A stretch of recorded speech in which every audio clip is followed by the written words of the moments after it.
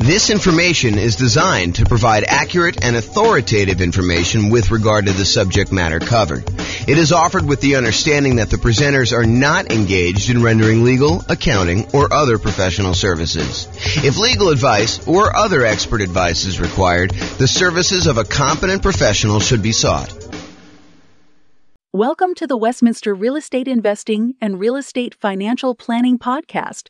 Learn all about investing in real estate in Westminster, Colorado, with a combination of real estate financial planning and modeling with numbers specific to Westminster, plus syndicated, more generalized recordings of live and pre-recorded real estate investing classes, not all of them specific to Westminster. Be sure to stay tuned after the podcast for a message from our sponsors. So, house hacking real estate investing strategy. I'm James Orr. Here are the strategies that we covered a few classes ago. We did a whole class on real estate investing strategies, and I kind of walked you through an overview of all the different strategies in that class. And then my intention was to give you a big picture in 1 2-hour class and then dive deep with both a qualitative deep dive and then also a quantitative deep dive of like how these function toward you achieving financial independence. So you'll see numbers tonight on house hacking and some of the other ones we just did so you can see the comparison. So here's the overview of the strategies. The primary strategies I intend to cover in the classes and the podcast and everything else are these three: the buy and hold, which includes short-term rentals and vacation rentals, the nomad strategies and all the variations like nomad by proxy, nomad with house hacking, which we'll talk a lot about tonight, nomad to short-term rental, vacation rentals, nomad with lease option exits, and the ultimate real estate agent retirement plan. So all the nomad ones are part of that group, and then house hacking. So the third one, this is the final in the triad or trilogy for the primary strategies that we're going to be focusing on. So those are the three. Then we've got the whole group of these secondary strategies, which there's probably a lot of podcasts or a lot of people that kind of teach this, but it is not the primary focus of what I intend to cover in the podcast and the classes. So I'll tend to focus more on the three primary: buy and hold, nomad, and house hacking, and the variations of those. But there's other strategies too, which I will teach classes on just to kind of be a completionist. But it is not my intention to constantly be deep diving into this, although who knows, I get distracted. Someone kind of shows me this shiny object and I tend to go down this path where an entire summer becomes the summer of creative financing or something. But at this point in time, I do not intend to have these be a major part of the podcast.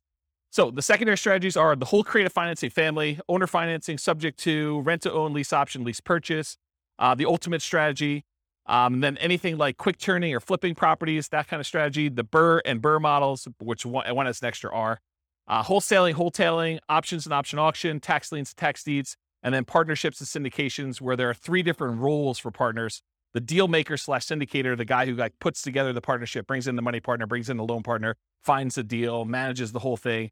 So that's the deal maker syndicator. Then there's the money partner, the person who brings in usually the money for the down payment and the reserves and holding costs and fix up costs and all that other stuff.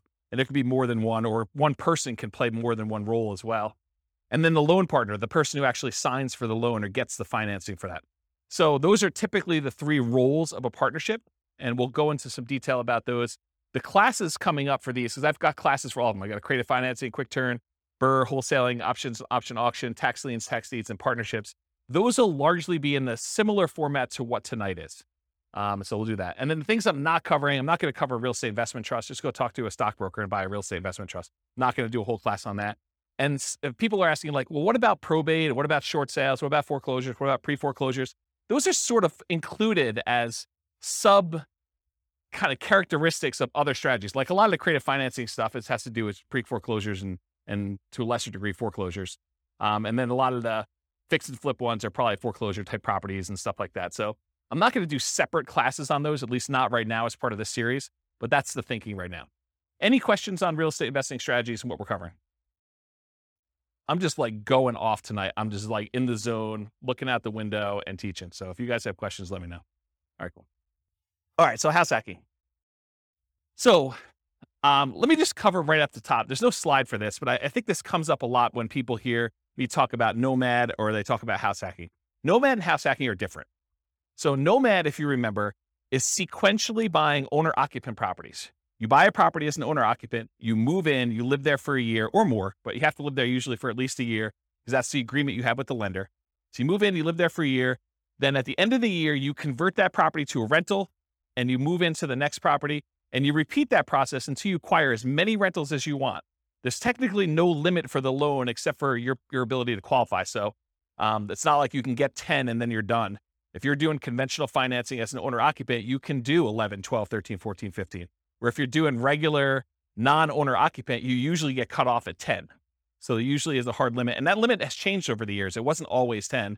It's currently 10 right now, and who knows what the lending policy will change in the future. It might get more lax, it might get more strict. You never know.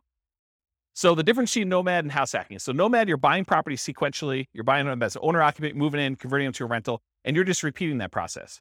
House hacking, on the other hand, is where you make use of a property that you're already living in. You're either buying a duplex and renting out one half, you're buying a triplex and renting out the other 2 units, or you're buying a fourplex and you're renting out the other 3 units, or you're buying a property and you're renting out the rooms, or you're renting out the garage, or you're parking an RV and you're either living in the RV and renting out the house, or you're renting out the RV as an Airbnb or something like that. The idea, though, is you've got an existing owner-occupant property and you're making use of getting income from the property that you're living in. So house hacking really is a strategy for people to get income from properties that they're living in. You can combine nomad and house hacking. You can buy a house as an owner-occupant, move in with the intention of moving out in a year, converting that one to a rental. And while you're there, you can have roommates for the property that you're living in. So you can almost use the roommates as a way for you to save up your down payment to buy the next property. It's one way to think about it. Okay. So house hacking is similar in many ways to nomad because you're doing owner-occupant properties. And so all the financing and a lot of the risk profile is very similar. Most house hackers are trying to reduce, or in some really ideal cases, completely eliminate their housing expense. With Kevin, you said you're doing house hacking right now. Are you able to get to offset your housing costs completely?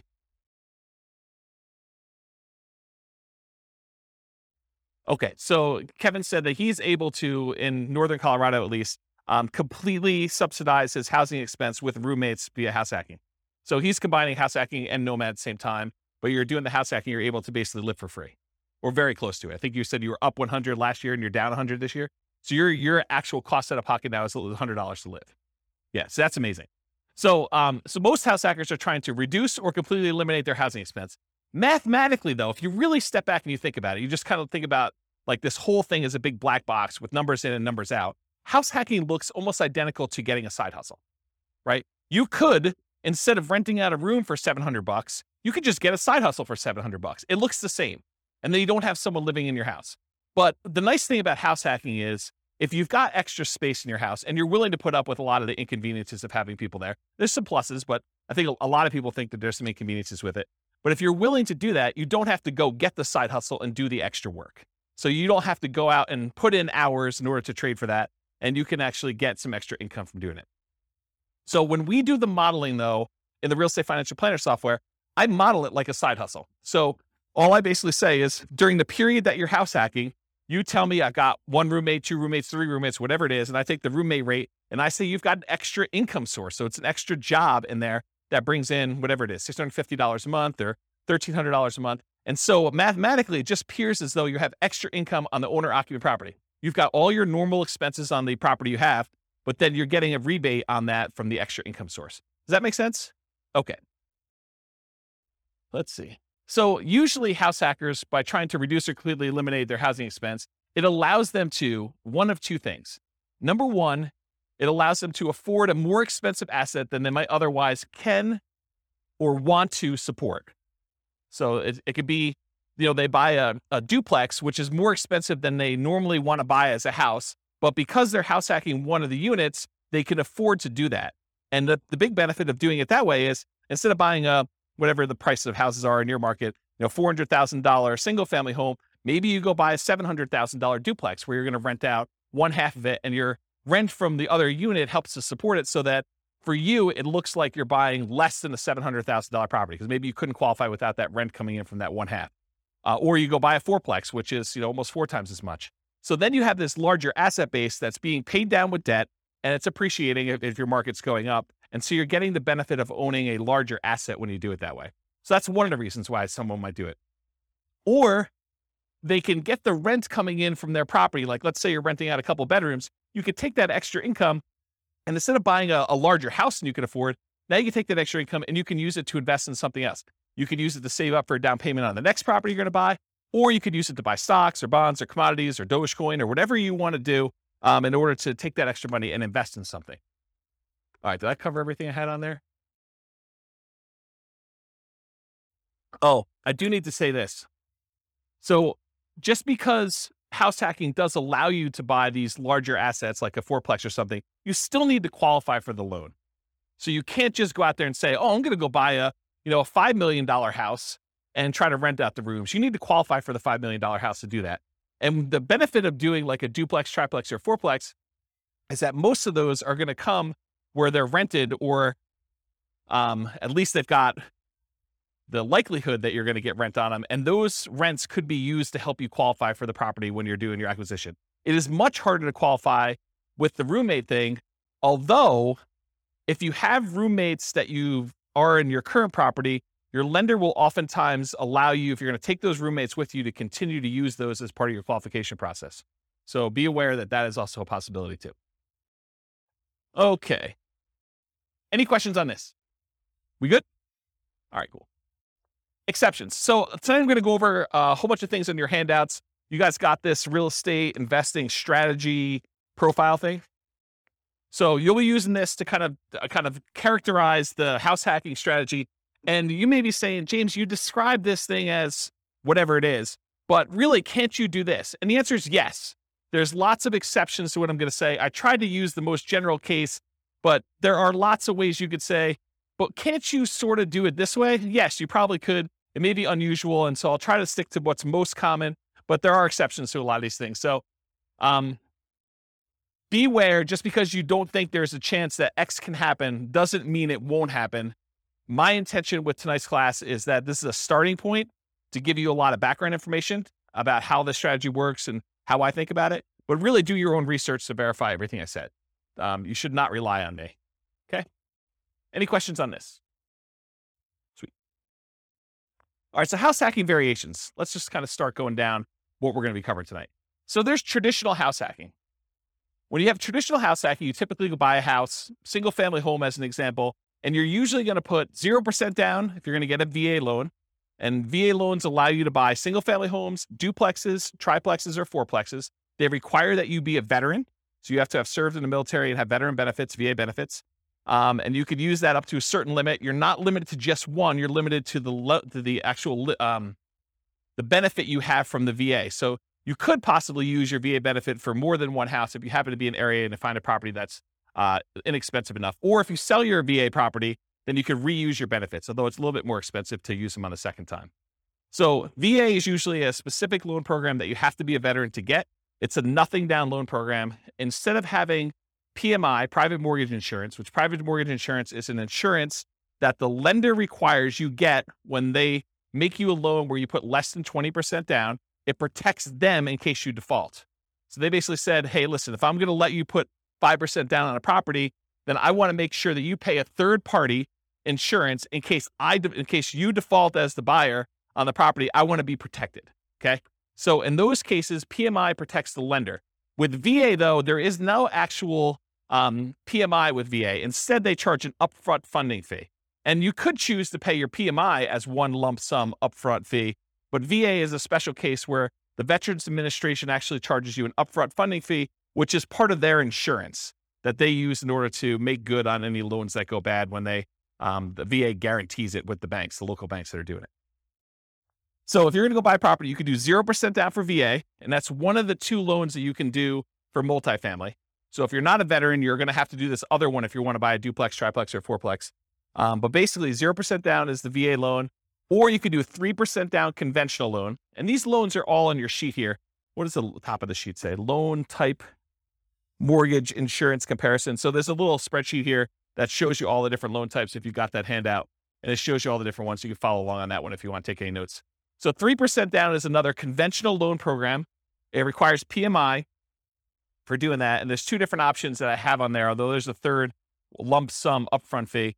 You can either pay it monthly, the PMI, or you can choose to have the lender pay it for you on your behalf, and you are voluntarily taking at a higher interest rate instead. So think of it this way.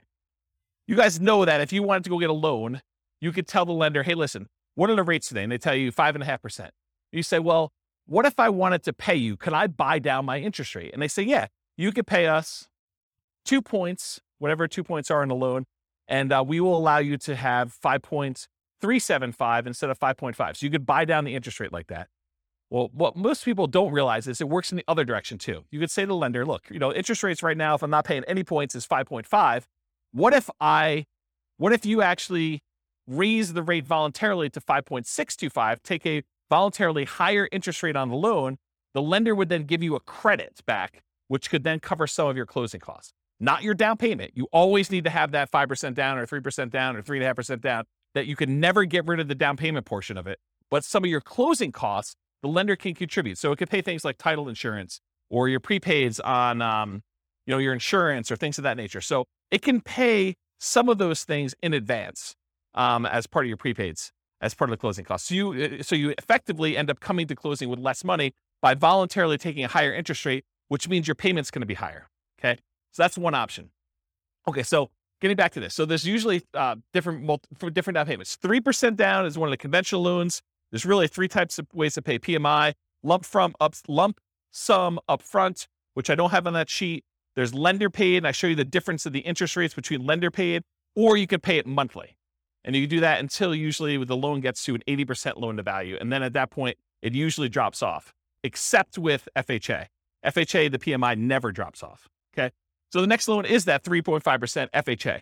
So 3.5 FHA financing. There is both an upfront fee and also monthly PMI for FHA, and the PMI on FHA never goes away. So it's there for the life of the loan. Not even when you get down below 80% loan to value, the PMI doesn't go away at all. The benefit of using FHA, though, is with FHA loans, you could buy duplexes, triplexes, or fourplexes with 3.5% down. You have to owner occupy one of the units. These are all owner occupant loan programs. Okay. So you can buy single family homes, duplexes, triplexes, or fourplexes with FHA, all for 3.5% down, or 5% down. There's a 5% down conventional loan program. Again, it's the same PMI options as a 3% down conventional program. You don't need any special, veteran benefits or anything to get those. And that's typically what most clients are using to do Nomad. They're using 5% down. Okay. So traditional house hacking, down payments are usually going to be 0, 3, 3.5% for FHA, or 5. And the 0% down is usually VA. And so if you're doing multifamily, it's going to usually be the 0 if you got VA benefits, or 3.5 if you're doing FHA. In traditional house hacking, it could be single family home with roommates, including what I call non-conforming duplexes, triplexes, and fourplexes. What's a non-conforming duplex, triplex, or fourplex? Anyone have an idea? So an example would be a walkout basement. So in other words, you have a part of your unit that's technically not a duplex. It's not listed in public records as a duplex, but it's sort of set up where it feels a lot like a duplex, where you can have a completely separate living area, like a basement that has a walkout where they can come and go as they please through the back door. Maybe you set up a kitchen unit down there against, a lot of times against regulations of the county or the city that you're living in. Or maybe you just have like a kitchen set up, but no stove. You have like a little mini fridge and a little mini bar sink area. And they use like a little hot plate in order to cook their meals. So it's not technically a duplex, triplex, or a fourplex. It's not listed in public record as that. It's not zoned for that, but you're sort of using it like that. A lot of people, there's some people that have converted these up-down bi-level plans where you walk in the front door and they added doors right before the stairs so that now they have an upstairs and downstairs. So you walk in, there's a little landing area, and if you go to the left, there's a door that goes upstairs with its own unit. And if you go to the right, you open the door, there's a staircase that goes down to another unit. And some people have converted these to non-conforming duplex units, and they kind of rent out both of them. Okay. So you could do the single family home with roommates, or this non-conforming duplex, triplex, or fourplex from the single family homes. Or you could do legitimate duplexes, triplexes, fourplexes, actually zoned multifamily property where there's a unit, there's 2 addresses, it's zoned that way in public records. Like there's 2 different utilities, 2 different electrical boxes, 2 different water lines going, and so on. There's also slight variations on these, like additional dwelling units where you have a single family home with its own like mother-in-law suite or a multi-generational property. There's a whole builder now that's kind of catering to this group. They've got a whole bunch of new construction properties where they have 2 front doors, and one of them is like an intergenerational suite. There's a door that you can close between the units so they still connect, but they're technically 2 separate units. They have 2 kitchens, 2 sets of living areas, 2 bathrooms, all that stuff. So it's like a duplex, but it's still technically a single family home, which is an interesting product. So if you have a single family home, or even a duplex, triplex, or fourplex, you could rent out rooms in your unit, in like your actual side of the duplex. You could rent out rooms in addition. It is harder to buy more than one duplex, triplex, or fourplex. So if you were thinking, oh, James, I'm going to combine this house hacking thing you had with Nomad, and instead of buying single family homes every type of property, I'm going to buy fourplexes. So I'm going to buy 10 fourplexes, and I'm going to do that strategy. What's the challenge with that? Why can't you go buy, 10 fourplexes easily? Anyone know? The financing. So if you have a VA loan, you could go buy 1, maybe 2 if you didn't use all your VA benefits to buy 2 duplexes or 2 fourplexes sequentially. You buy 1, you live there for a year, you convert it to a rental, you move out, you buy the next one. And if you have a little bit left over in your VA benefit, maybe you could do a second one with that. But then once you get beyond 2, this is like an ideal situation where you're able to find one cheap enough that you didn't use all your benefits. After you've done the 2 though, let's say you want to go buy a third one. What's the financing you can do in order to do that? FHA. So FHA is the only other one you could do to buy triplexes, duplex, triplex, or fourplexes. You can't do the conventional one with low down payments, like a 5% down. So if you wanted to go do a low down additional unit, then you could do your FHA. What's the problem after you get your 2 VA ones? That's really a stretch to do. That'd be really hard to do. And that third FHA one. Yeah, you can't do more than 1 FHA loan. There's some really weird exceptions. Like if you move more than 100 miles away, or you had one and you inherited one from your parents because they died and you kind of took over the loan or whatever it is. But they don't usually want to give you 2 FHA loans. There's some really rare exceptions, but for the most part, it's going to be very, very difficult for you to be able to do 2 FHA loans. So it's going to be really hard for you to buy that 4th duplex, triplex, or fourplex if you're trying to do this in series without putting a lot more down. Then you got to go put your 15% down for a duplex. I think there's a loan program for doing that as an owner occupant. Otherwise, it's going to be 25% down for doing any type of multifamily. Even if you're moving in, well, maybe there is a 20% down owner occupant. I don't know the answer to that. I'd have to check with a lender to find out. But I think for most of those, they're going to probably be 25% down for the multifamilies after that. So there's really no way to do these really low sequential down payments for acquiring these large numbers of multifamilies. Primarily, you're going to be doing 1, maybe 2 if you're lucky. If you happen to be a VA, a veteran, and you can get a VA loan for 1, or maybe you met your spouse in the military, you get 1, your spouse gets the next one. Maybe you're able to squeeze out a third one because one of you didn't use all your benefits. And then you go to the FHA for her, you do the FHA for him. Maybe you can get to that. But you're talking about the stars having to align and it being perfect. The chance of you doing it is really, really, really hard. So a lot of times we'll just say, we're going to stick to single family homes. So you could do as many of those as you want. You buy 5% down every year for as long as you want to go. Okay. So that's why we typically don't do these multiple multifamily properties in a row. All right. So that brings us to our next variation of house hacking, Nomad with house hacking. This is just combining that idea of having roommates or buying a duplex and then sequentially buying a new property every year. And in most cases, it's going to be a single family home. And I think we just covered why, right? So you're going to be doing single family homes, Nomad with house hacking. And if you guys can't, it was last week we did Nomad, right? Yeah. So last week we talked about Nomad and how you're doing that sequentially with house hacking and what those numbers look like. I'll cover that again tonight when we get to the numbers, but you'll see it's a pretty impressive strategy. So I call Nomad with house hacking, the alternative name for it is sequential house hacking, right? When someone goes and they house hack repeatedly and they're buying, house after house after house, and they continue to house hack, that's sort of like what Nomad with house hacking is, right? Sequential house hacking. House hacking with traditional buy and hold. So sometimes you'll go and you'll do your one house that you live in and you get a roommate or 2 or 3 or 4 and you live there and you're getting really nice extra income, or maybe you're living for free or significantly reduced. But then in parallel, you're using the down payments that you're saving up from doing your house hacking in order to go out and buy 15% down or 20% down or 25% down traditional buy and hold non-owner occupant where you're not moving into those properties. Does that make sense? So this is like you go and you get yourself living for free so that you can build up these down payments really quickly. And then you're acquiring 20% down or 25% down or 15% down with PMI, or like non-owner occupant properties as quickly as possible in parallel. So that's house hacking with traditional buy and hold. And then the last one is house hacking with short-term rentals. If Kevin wanted to, he doesn't have to have roommates in his property all the time. He could have opted to keep a room or an ADU, additional dwelling unit, or the mother-in-law suite or whatever he had, and actually choose to Airbnb them out to someone. And he could have people there on weekends and holidays and stuff like that instead of having roommates all the time. And the economics are you typically get higher rates than you get for having just long-term roommates, but there's more work involved and more upkeep, and you tend to have a little bit nicer property in some cases. Not saying Kevin's is not nice, but like that's how it typically is for Airbnb. Although there's lots of variations, what I imagine. So, okay. So that's house hacking with short-term rentals. There's another variation of house hacking with short-term rentals, and that is the idea that you're house hacking with your roommate sort of situation or that extra unit that you're doing. But you could also do what we talked about in the nomad with short-term rentals, where you are nomading, and then once you convert it to a rental, then you are converting those to short-term rentals. So you're kind of buying properties that would make good short-term rentals. Maybe while you're living there, you rent out a room or an extra suite or something like that. But then a year later, when you go buy your next owner-occupant property, maybe you convert that property to a full-time, full house short-term rental or something like that. So it's kind of a twist on that one too. So any questions on the variations? You guys are quiet tonight. Either that or I'm just on fire. Okay.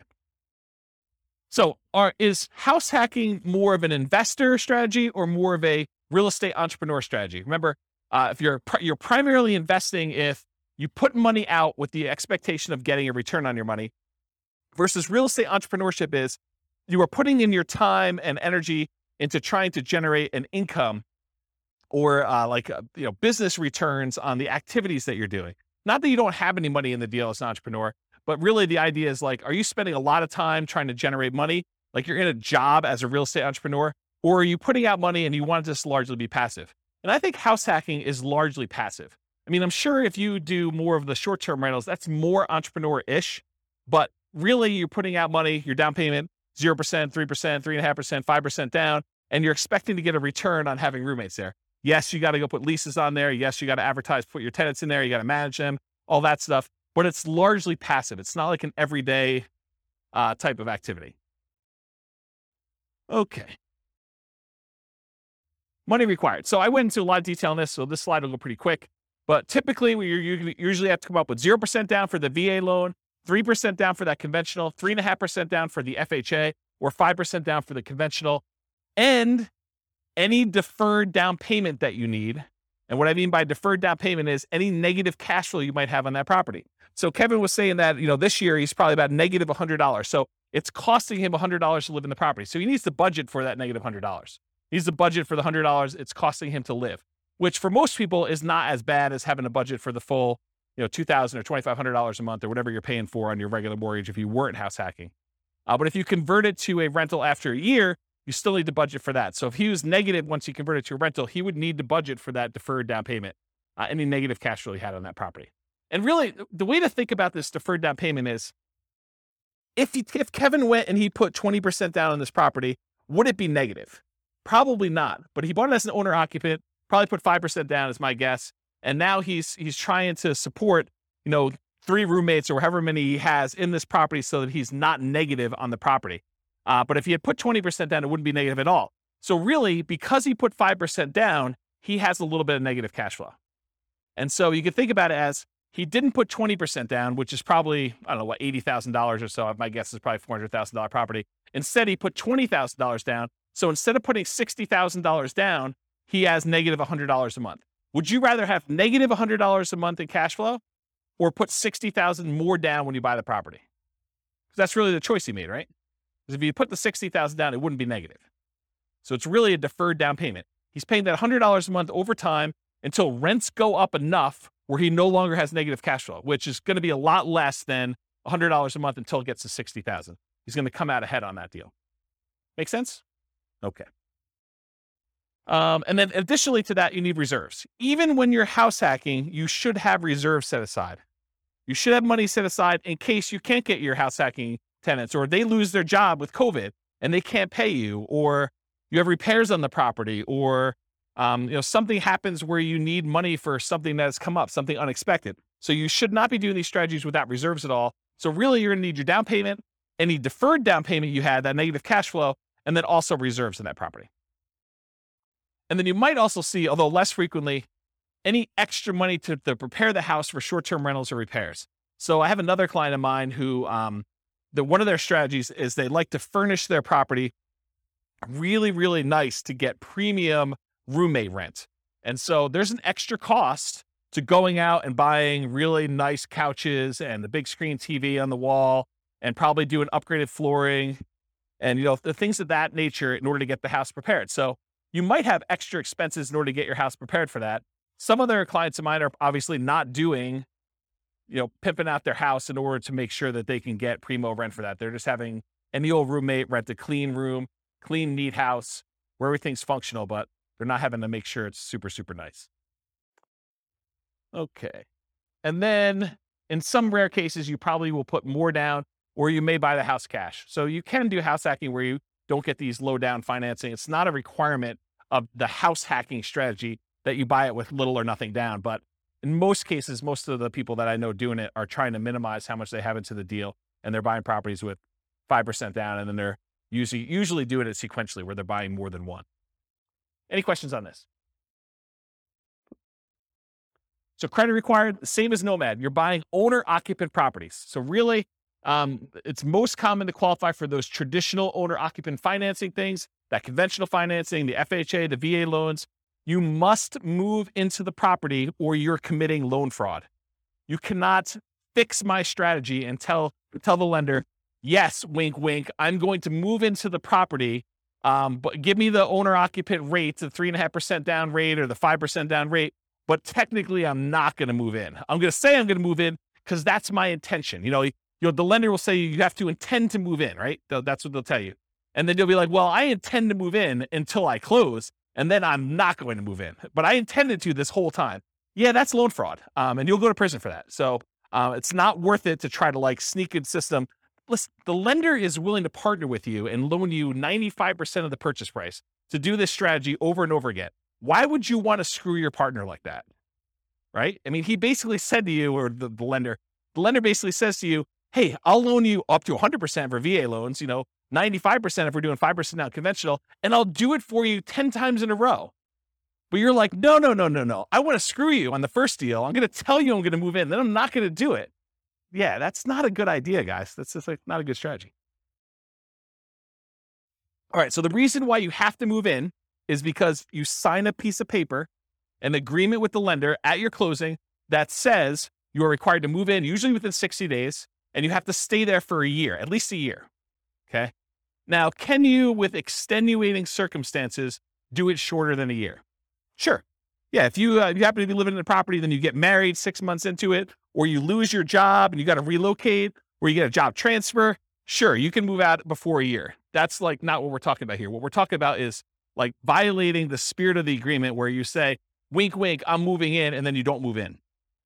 And in case you're wondering, James, but how will they find out? I mean, come on. I mean, they're not going to come around and knock on the door and check to see if I live there, are they? Yes, they will.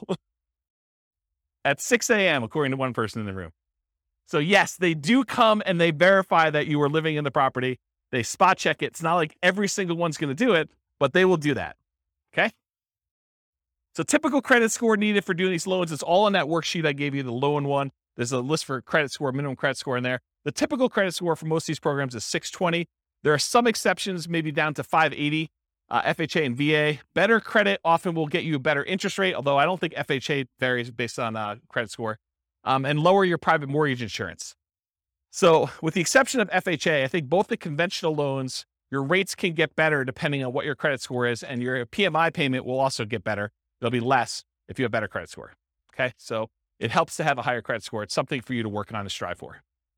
Less common situations, if you're buying without a loan, a credit score is not required. So if you're paying all cash, it doesn't matter. But in most cases, you're going to need a credit score in order to do this. And realize that credit score requirements can change over time. So do check with your lender. Don't come to them and say, but James told me in class that I could do this with 620. you're required to give me that loan. No, that's not how this works. The lender will tell you what is required to do your loan, and then that's the rule you need to kind of do it with. It doesn't matter what I say. Okay? Any questions on that? Sweet. All right, so here are the Fannie Mae regulations for qualifying for a loan and how they look at rents on your owner-occupant property. So I'm going to read this to you, and then I highlighted in red the section that talks about how they deal with house hacking. So the title of the section is Treatment of the Income or Loss. The amount of monthly qualifying rental income or loss that is considered as part of the borrower's total monthly income or loss and its treatment in the calculation of the borrower's total debt-to-income ratio varies depending on whether the borrower occupies the rental property as his or her primary residence. Principal residence, what it says, okay? And then here's a section that applies. There's another section which is when you are not talking about your primary, which I will not read. But since this is a class on house hacking, I do want to read this section to you as to how they qualify you for the loan. So if the rental income relates to the borrower's principal residence, and then there's 2 bullet points. Bullet point number 1, the monthly qualifying rental income, as defined above, it's before this section, must be added to the borrower's total monthly income. So if you have positive income coming in from this property, they add it to how much you make. The income is not netted against the principal, interest, taxes, insurance, and HOA of the property. That's what it says on there. The full amount of the mortgage payment, principal, interest, tax, insurance, HOA, must be included in the borrower's total monthly obligations when calculating the debt-to-income ratio. So what they basically said is any rent you get on the property counts as income to you. It's like what I just told you, where it's like a job. It's like a side hustle. So if you're getting $650 a month from a roommate, it assumes that you're making $650 a month extra as income. And then you still have to have the full principal, interest, taxes, insurance, and HOA that you qualify for as a obligation, as a debt that you're qualifying for when you do the debt to income. So how many people, don't raise your hands, how many people think it's a good idea that when you get a roommate, one of the benefits is they could slip you cash under the table and you don't pay taxes on it? Is that like a good idea? No, it is not a good idea, okay? You want to report it on your tax return. You want to show a history of getting roommate rent so that when you go qualify for the loan, it just shows up on your tax return and then your lender can use it to qualify you. You don't want to go and think short term and think, oh, I'm going to save myself a couple dollars and I'm going to not pay taxes on this income I got from my tenant. No. You want to pay taxes on it and you want to get the depreciation benefit of having a roommate there so you can depreciate part of the property anyway. So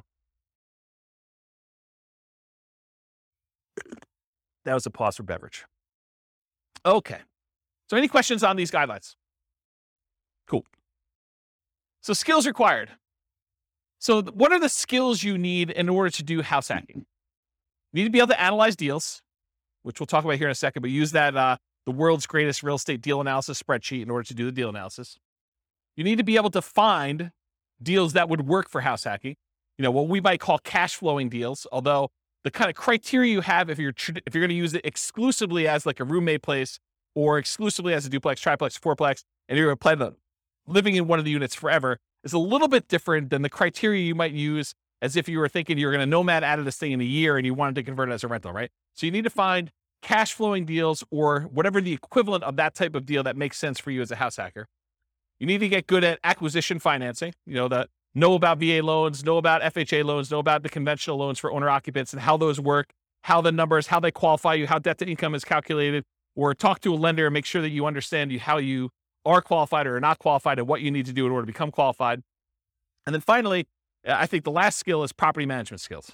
So you need to know either one of two things. You either need to know how to manage your property manager if you're going to have someone else do it, which is probably going to be for like your duplexes, triplexes, and fourplexes. It's probably not going to be for roommates. I don't know of any property managers that are focusing in on roommates. It might be a niche though. It might be an opportunity for the right property manager to be like a roommate finding property manager, which would be interesting. I don't know. Yeah. There's probably some liability there. Yeah, I don't know. I'll think about that, but there might be a niche for that. I don't know. So either you got to be good at doing managing your property manager, which is usually going to be the duplex, triplex, or fourplex situation where you're renting out the other units where you're not living with people, or you're managing the property yourself. You're managing the duplex, triplex yourself, and you're not hiring a property manager, or you've got roommates and you're kind of doing it that way. Or if you're doing short-term rentals, you got to get good at that type of property management. So Really, it's kind of like the skills of property management, depending on which way you go to do that. Any questions on skills required? Does that make sense, everybody? Sweet. Stability. So I've been discussing this last few weeks, and I probably should still go look up this guy's name. It's like the third week in a row I don't know his name. It's kind of embarrassing. So it's the guy that writes the Farnham Street blog. If anyone knows his name, let me know. I could go look it up. I get the newsletter every week. So basically, he sent out this has got to be a few months ago now. He sent out an email talking about this concept of things being actively stable or passively stable. Actively stable, if you don't take action, it's going to kill you. You're going to lose money. Something bad is going to happen. Versus passively stable, in that, if you don't do anything with it, then it'll be fine. It'll kind of it'll self-balance, it'll self-neutralize, where nothing bad is going to happen to you. So real estate inherently is actively stable. So it is a strategy where if you don't take action, things will happen to you. If you don't pay your property taxes, you'll lose the property. Someone will put a tax lien on your property. If you don't do it for enough time, then they'll execute on the tax lien and they will foreclose on the property and you'll lose ownership of the property. So in that case, it's always active. But there's kind of like variations within active in my mind. If you got an interest-only loan, knowing that at some point you're going to have a balloon on that loan and you're going to need to pay off the balance of it, that is more active than getting a 30-year amortizing loan that will just kind of automatically pay itself off after 30 years. So if you think about, doing fix and flips, where if you don't actually go out there, do the work, fix up the property, either sell it or rent it out or something like that, that is an active strategy where if you don't do something about it, it'll hurt you. Versus more of a buy and hold property with a 30-year fixed loan, you get a property manager in place, and it sort of just hums along. Maybe you have to manage your property manager a little bit, but it's much more passive than like a fix and flip, as an example of that. So house hacking is actively stable. And I think short-term rentals are a little bit more active because there's more activity involved. So in general, this is a pretty active strategy. Did you look up his name? Yeah, I'll have to think about it. I should just look it up. Maybe send me an email. All right, scalability. So how scalable is house hacking? And I used to have an extra slide here where I talked about, real estate in general gets you to just really big picture. Real estate in general gets you to $1 million net worth, $10 million net worth pretty easily. But in order to scale above 10 million, you need to do different things. You need to be thinking differently. You need to be buying different types of investments. And even beyond that, it's much, much harder to do real estate to a, much larger scale than, 10 million as an example. And 10 million is relatively arbitrary. It's not like an exact number. So how scalable is house hacking?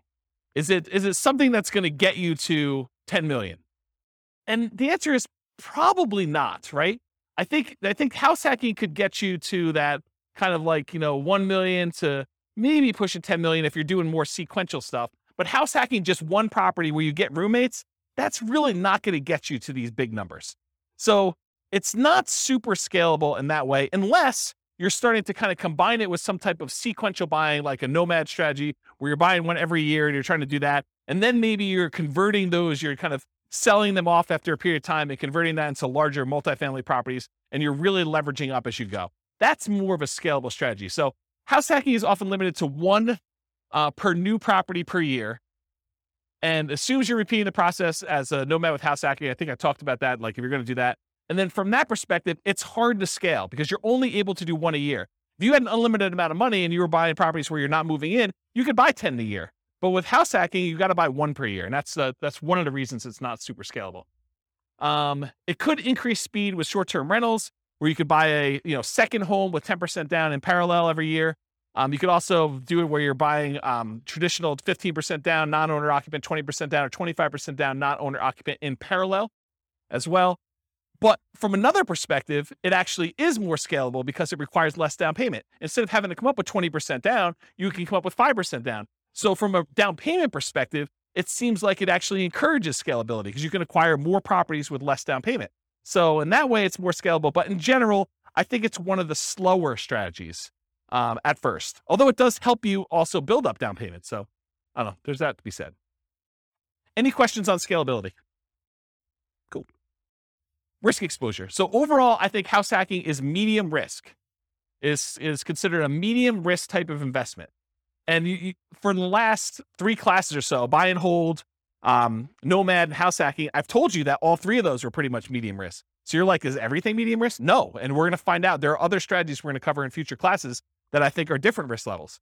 But for the last three, they all kind of have very similar characteristics because they all include these risks. Although house hacking and Nomad probably have an additional risk, which is this first one, amplified returns. When you put a little amount down, the returns you get are amplified. If you have $100 a month cash flow and you only put $0 down, that seems like an infinite return, although it's really, really hard to get an actual infinite return without reserves and other stuff like that. So, but the idea is that you have amplified returns. So a positive $100 seems like an infinitely positive return. But if you have negative $50, that is also negatively infinite. So it's amplified in those directions depending on what you do.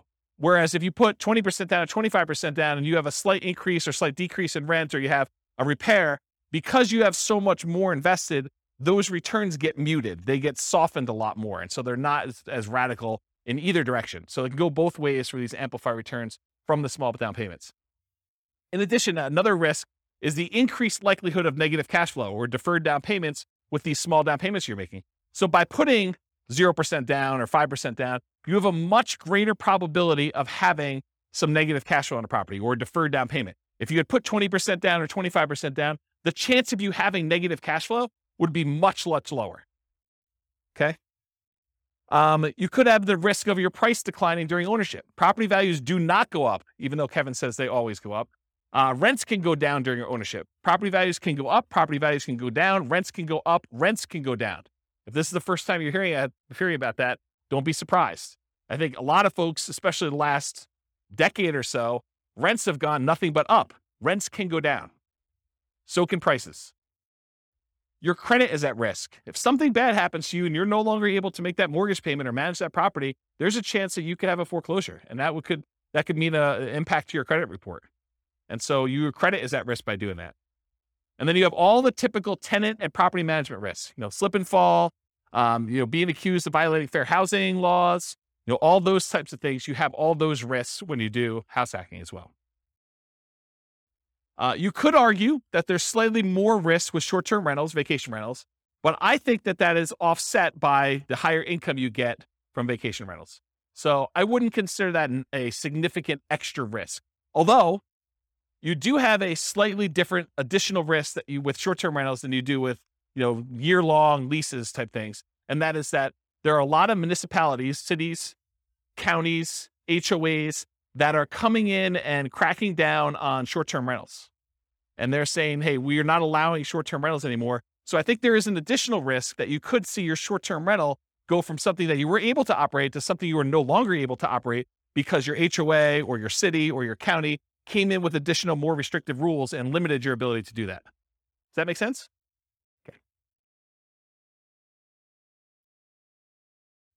Also, insurance companies. I've heard some insurance companies are not allowing short-term rentals. You need to go get a specialized insurance company to do this. Okay, so profit speed. How quickly do you make money, and what size or magnitude of money do you make at one interval? So with house hacking, you typically can start seeing a profit immediately. That's one of the differences between house hacking and Nomad. Is Nomad, you buy a house, you live there for a year, and unless you're house hacking while you're nomading, you're not getting income on that property for a year. You got to support that property until you go and convert it to a rental. That's potentially problematic if you need income right away. With house hacking, you move in, you can get roommates right away. Of the people that had roommates in this thing, how many have moved in like that day had roommates? Yeah, so like 3 people in the room already had roommates when they moved into their property. So you could be earning money like that instant. In fact, you probably got down payments, security deposits, and everything in advance.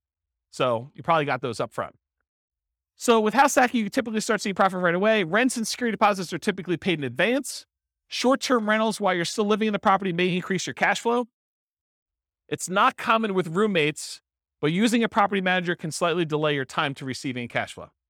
There's usually a delay between when they collect it and when they pay out to you. So I've talked about this in other classes. I'll give you the really short version rundown of this, but this is the return on investment quadrants. So on the left-hand side are cash later quadrants. That's appreciation and debt pay down. Those are the things you get later on when the property value goes up over a number of years. You pay down a loan over a number of years. Your amount of equity you have has usually gone up over that time. So this is usually money that you see over time. And then the now stuff, cash flow and tax benefits. So if you're getting rent from your roommates, that's the money you tend to see right away. And then the tax benefits, which is usually depreciation. You usually see that either in your paychecks because you went and you increased your exemptions, or at the end of the tax year when you get a larger amount back in your refund, or you had to pay in less of the amount that you owed. Kind of that's how that works. So those are kind of how the quadrants work. The ones on top, appreciation and cash flow, those are speculative. You're kind of like market dependent. You're relying on things to go your way, like property values going up or rents kind of remaining where they are or rents going up. And the ones on the bottom, debt pay down and tax benefits, those are sort of like the base of the pyramid where contractually you get debt pay down no matter what the market does. If you get a 30-year loan, you're paying down a certain amount of debt with every mortgage payment, whether you like it or not. Okay, that's what the debt pay down portion is. And then tax benefits, unless the tax law changes, you're getting depreciation for 27 and a half years, whether you like it or not. Okay, so those are the two kind of like baseline ones that are not market dependent. They're less speculative. They're only speculative if you stop making your mortgage payment, or in tax benefits wise, if the tax law changes and you're no longer able to take depreciation. Okay, so we talked about that. Any questions on profit speed and profit size? Oh, I'll comment on size. So the interesting thing about house hacking is it has the potential of bringing in more cash flow than a lot of other strategies. Because if you think about renting something by the room, that is one of the strategies listed on how to improve cash flow. It tends to be a higher cash flowing thing. Like if Kevin were to move out of his property and he were to actually charge rent for his position there, he probably could get more rent than if he just converted it to a regular straight up year-long lease. He'd have 5 different roommates or however many he has. I don't know exactly how many he has, but he might have 5 different roommates in there. One that was his position before, and these 4 other ones are all renting rooms, and he's collecting a much higher dollar amount. So from a perspective of like magnitude, the cash flow quadrant in this kind of like return on investment quadrant thing here would be typically larger than it would be in other strategies, more so than a lot of other strategies. Maybe not short-term rentals. Maybe short-term rentals is a little bit higher. But then otherwise, appreciation and debt pay down are the same. From a return on investment standpoint, they get larger because your down payment is smaller. And then the tax benefits are going to be fixed no matter what strategy you're doing. Although if you're putting less down from a return on investment characteristic, that tends to be a little bit higher because you're putting a smaller amount down and the amount you're getting is fixed. It's based on the price of the property. Any questions on profit speed? All right, cool. Finding deals. How do you find house hacks? How do you go find a duplex or triplex or fourplex or, a room with, a house with additional dwelling unit or mother-in-law quarter? How do you find those? Patience. Yeah, they are harder to find around here. That's true. Although Greeley's got a lot of duplex, triplex, fourplex. Not as much Fort Collins and Loveland. So the most common methods for finding these, multiple listing service, that's where the overwhelming majority of them are going to show up. In addition to that, you could do for sale by owner. And for sale by owner really breaks down into 2 groups. There's the actively marketed for sale by owners that are going out there, they're listing their property on Zillow, they're putting a yard sign up, they're doing things in order to encourage people to find their property. And then you've got all the hidden for sale by owners. And those you got to find by doing marketing. These are the people that maybe they don't know they're going to sell, or maybe they haven't told anyone they're going to sell, but they want to sell, or they'd be open to selling. Okay. And so those are all the hidden ones. You usually find those by either marketing or networking. In addition to that, can you go find, the rogue duplex or single family home with a mother-in-law suite or something like that from a wholesaler? Can you do that? Yeah, I think that comes up, but I think that's more of a secondary, more unusual strategy for you to find these types of properties. Any questions on finding house hack deals? We got one more slide on finding stuff. So when you're looking inside the MLS, you could definitely set up searches for show me all the duplexes, show me all the triplexes, show me all the fourplexes. That's pretty easy. But then there's a bunch of keywords that I think will be helpful for you if you're searching to try to find house hacking type properties. So additional search terms might include mother-in-law, in-law, or suite. And I would spell suite correctly, S-U-I-T-E. I would also spell it wrong because not all real estate agents can spell. Okay? So I would put it in there as both the correct spelling and the incorrect spelling so that you catch the ones that they don't know how to spell. I'm picking on myself. I'm a real estate agent too. So I think you search for words like that. You could also search for the term separate entrance, because I think that would also be a key. And you're going to do these searches and there are going to be false positives that come up, right? You're going to be like, It'll say something like, stay away from the mother-in-law with this amazing spacious house in the mountains, right? And so it has nothing to do with the mother-in-law suite. They just happen to use the mother-in-law, and that's not really a property you necessarily want to use as a house hack. But I think doing these search terms will give you enough positives that it's worth putting them in and doing a search for. So mother-in-law, in-law, suite, those 3 terms. Separate entrance is another one. Kitchens, plural. If you do a regular search for kitchen, it's not going to help you. But kitchens, that usually implies that there's more than one, and that usually is a sign of a property that could be a good house hack for you. ADU stands for accessory dwelling unit or additional dwelling unit. The term accessory dwelling unit or multi-generation or multi-generational, those terms could help. Basement apartment, another term to search for. Garage apartment, maybe even just apartment. Cottage, compound, pool house, boat house, maybe wet bar. If you're looking for ones where you can actually park an RV and you have your RV where you live in, or you rent that out as a different Airbnb thing, maybe do a search for RV. Airbnb, VRBO, vacation rental, short-term rental, STR, which is abbreviation for short-term rental. A lot of times there's limited in space, and so some people will use abbreviation for that. House hack, just do a search term for that. And I would probably do that with space and without a space, because I think some people think it's one word. Roommate, also roommate with a space, without a space. Non-conforming, for example, non-conforming duplex. I wouldn't recommend violating any rules to rent these.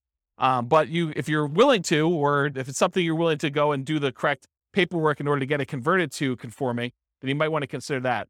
But you guys do realize if you go buy a non-conforming duplex, a single family home that's really set up as 2 different units, that the county can come and say, or the city can come and say, hey, you can't do that.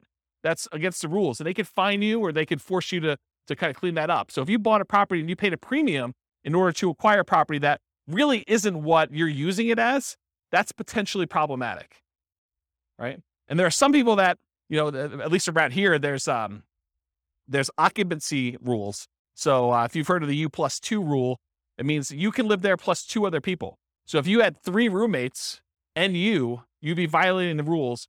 And at least around here, the rules are pretty stiff. I think the penalty for violating the U+2 in the city of Fort Collins is $1,000 per day per person. Yeah. So if you're violating with 2 extra people, it's $2,000 per day. It's pretty gnarly. And there's always talk about whether they're going to repeal that or change it or amend it or whatever. But as of right now, I think that's the rule. And in case you're wondering, they don't really enforce it. That's just sort of on the books. No, they have at least 1 full-time enforcement agent. I think they may have more than 1 now, where they're actively going around there looking for people doing this. And if you have a neighbor, if you got 4 roommates, you got 4 cars, and you accidentally park too close to the one neighbor's house, they'll just call the city. So you don't want to do that. And they're so serious about it, at least around here, they will make you sign a form when you buy the property and when you sell the property that you acknowledge that rule. And you're supposed to have a copy of that form with every lease that you do. And not having the form is a fine. So if you do a lease in the city of Fort Collins and you don't have that form, then you're violating it. And if they find out, they could charge you a fine for not having the form that says there's a U+2 law and that you agree to abide by it, for not having that if you don't sign a lease with it. Okay? So just be careful about this non-conforming stuff. Don't think to yourself, hey, there's this 8-bedroom house. I'm going to get 7 roommates, and this thing's going to be amazing. Maybe not. Maybe not. Might not work out the way you planned, okay? So definitely check your zoning regulations and your occupancy rules in your city that you're doing that for. Any questions? Is this helpful, this little list for doing stuff? All right, cool. So if you're going to go analyze a deal for House Hack, go download the spreadsheet, realestatefinancialplanner.com/spreadsheet. You can download it and do house hacking analysis. Now, if you're going to go get a couple roommates, but it doesn't cover your rent, it's going to show negative, right? Right? Your returns are going to be negative for that first year. You've got a $2,000 a month mortgage, principal, interest, tax, insurance, HOA, all that other stuff, and you're only collecting $1,800. It's going to look like you have negative $200. That's because you're living there for negative $200. Right? You're paying $200 to live there. So think about it that way. But then, next year, if you decide to do like house hacking with Nomad or Nomad with house hacking, where you're kind of doing these sequentially, next year it should be very different. And so maybe you run it as if you're going to do it for next year, kind of do your year 2 analysis when you do your deal analysis up front. Any questions? All right, cool. Market conditions. So what kind of market would you want to do house hacking in? Would you want to do it in a market that's declining, where prices are going down, or rents are going down? Probably not. So in an ideal world, you want markets with good cash flow and markets with strong appreciation and rent appreciation. It is challenging in markets with significant negative cash flow, although I'll tell you, house hacking sure helps. And markets with no or negative appreciation or rent appreciation. It's a little bit harder to do in those markets. Any questions on market conditions? Accessibility, availability. In many markets, there are plentiful deals for you to select from the MLS. So it's really just selecting the best one, right? You get to look at a lot of them. You get to decide which one's going to make the most sense for you. In some markets, you're sifting and sorting, trying to find the best of the best, right? Like all the deals are positive 10% cash on cash, and you're trying to find the best 10% cash on cash deal, or one that's got a little bit better. Or maybe you're making trade-offs for location or for condition, or things that are like second and third tier. And in some markets, like our market, it's really, really, really hard to find properties that have positive cash flow right now with where interest rates are, where prices are, where rents are. And so a lot of times that takes the front driver's seat, and then you're making secondary selections based on, location or something like that. You're like, look, this is the closest we have to not being significantly negative cash flow. So of the ones that are available in this part of town or this sub-city or whatever we're doing here, let's go pick the best location in this new construction neighborhood as an example. So it's sort of like that when you're in these markets like this. Okay. Interest rates may be a significant factor, whether properties will cash flow or not. It's much harder to cash flow at 5.5% interest rates than it was at 3.0. Just much harder.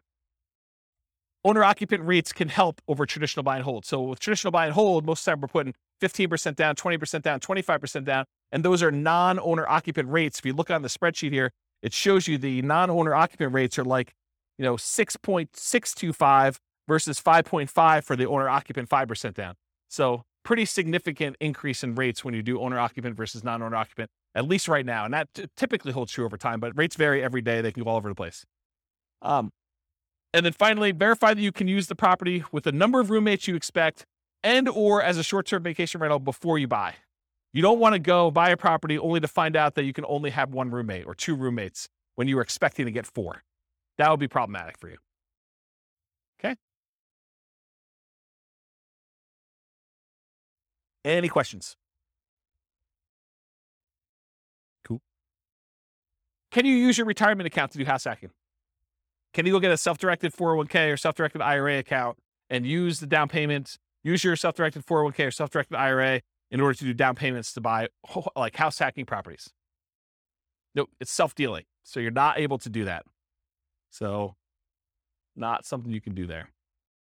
Okay, so let's get into the quantitative analysis. So most of the first half of the presentation or whatever it's been has been primarily going through like how the analysis, how the strategy kind of works. Like one of the characteristics of it, if you think about it from a whole bunch of different perspectives, that's how I think about it. Is like, so what is it from scalability? What is it from down payment? What is it from credit requirement? What skills are required? Now we're going to switch from more of this qualitative approach to numbers. Like how does it perform if you're trying to achieve financial independence? How quickly does it get you there? Especially compared to other strategies. Like if you've got one person in one situation and they're considering a wide range of different strategies, how does house hacking compare to doing Nomad, let's say, or doing buy and hold, or the other ones we get into the future, like doing creative financing or those?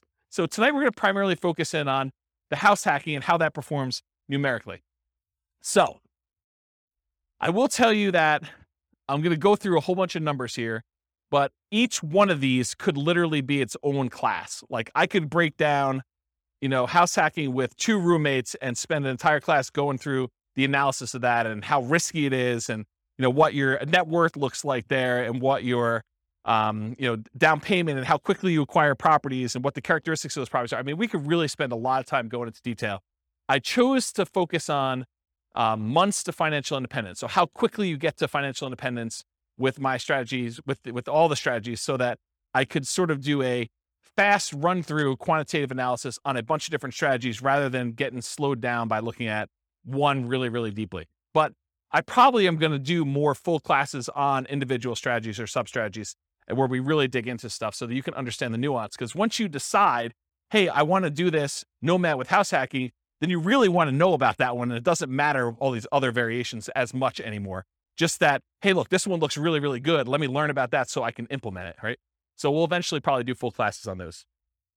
I will point out it's naive to generalize these results.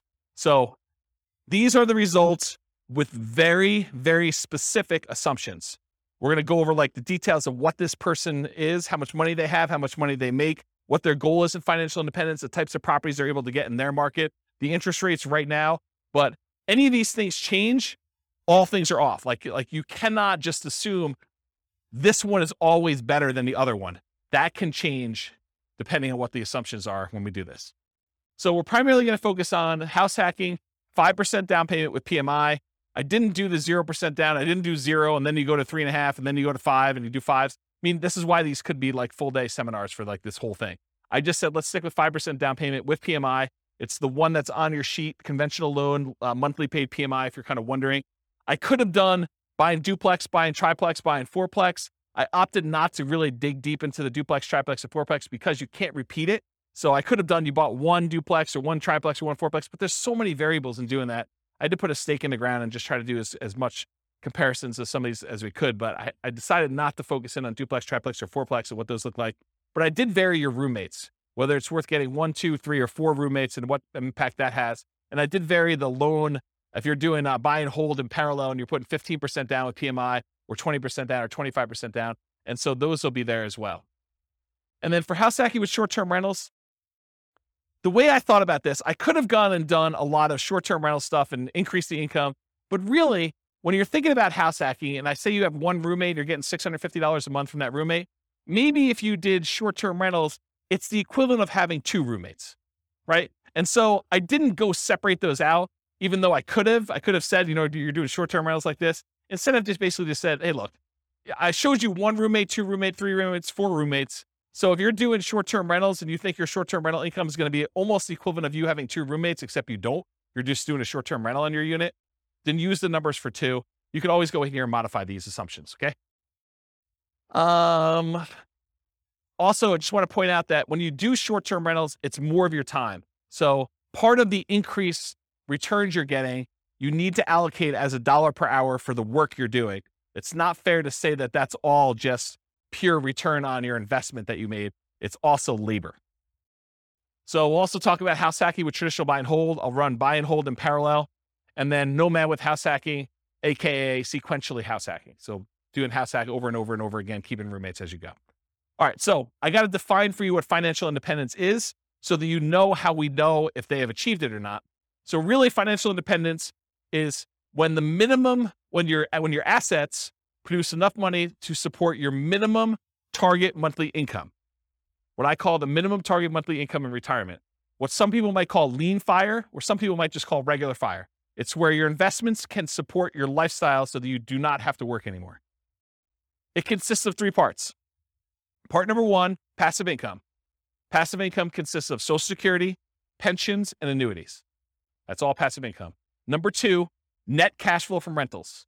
So after all your expenses, take your gross rents, any other income you have coming in from the property, subtract that, your principal, interest, taxes, insurance, HOA, maintenance, vacancy, property management, all of those things come off the top. Your net after all expenses is part of that, whether you qualify for financial independence or not, net cash flow. And then finally, any other assets you have, not equity in properties, you've already counted that as part of your cash flow. You cannot count equity twice.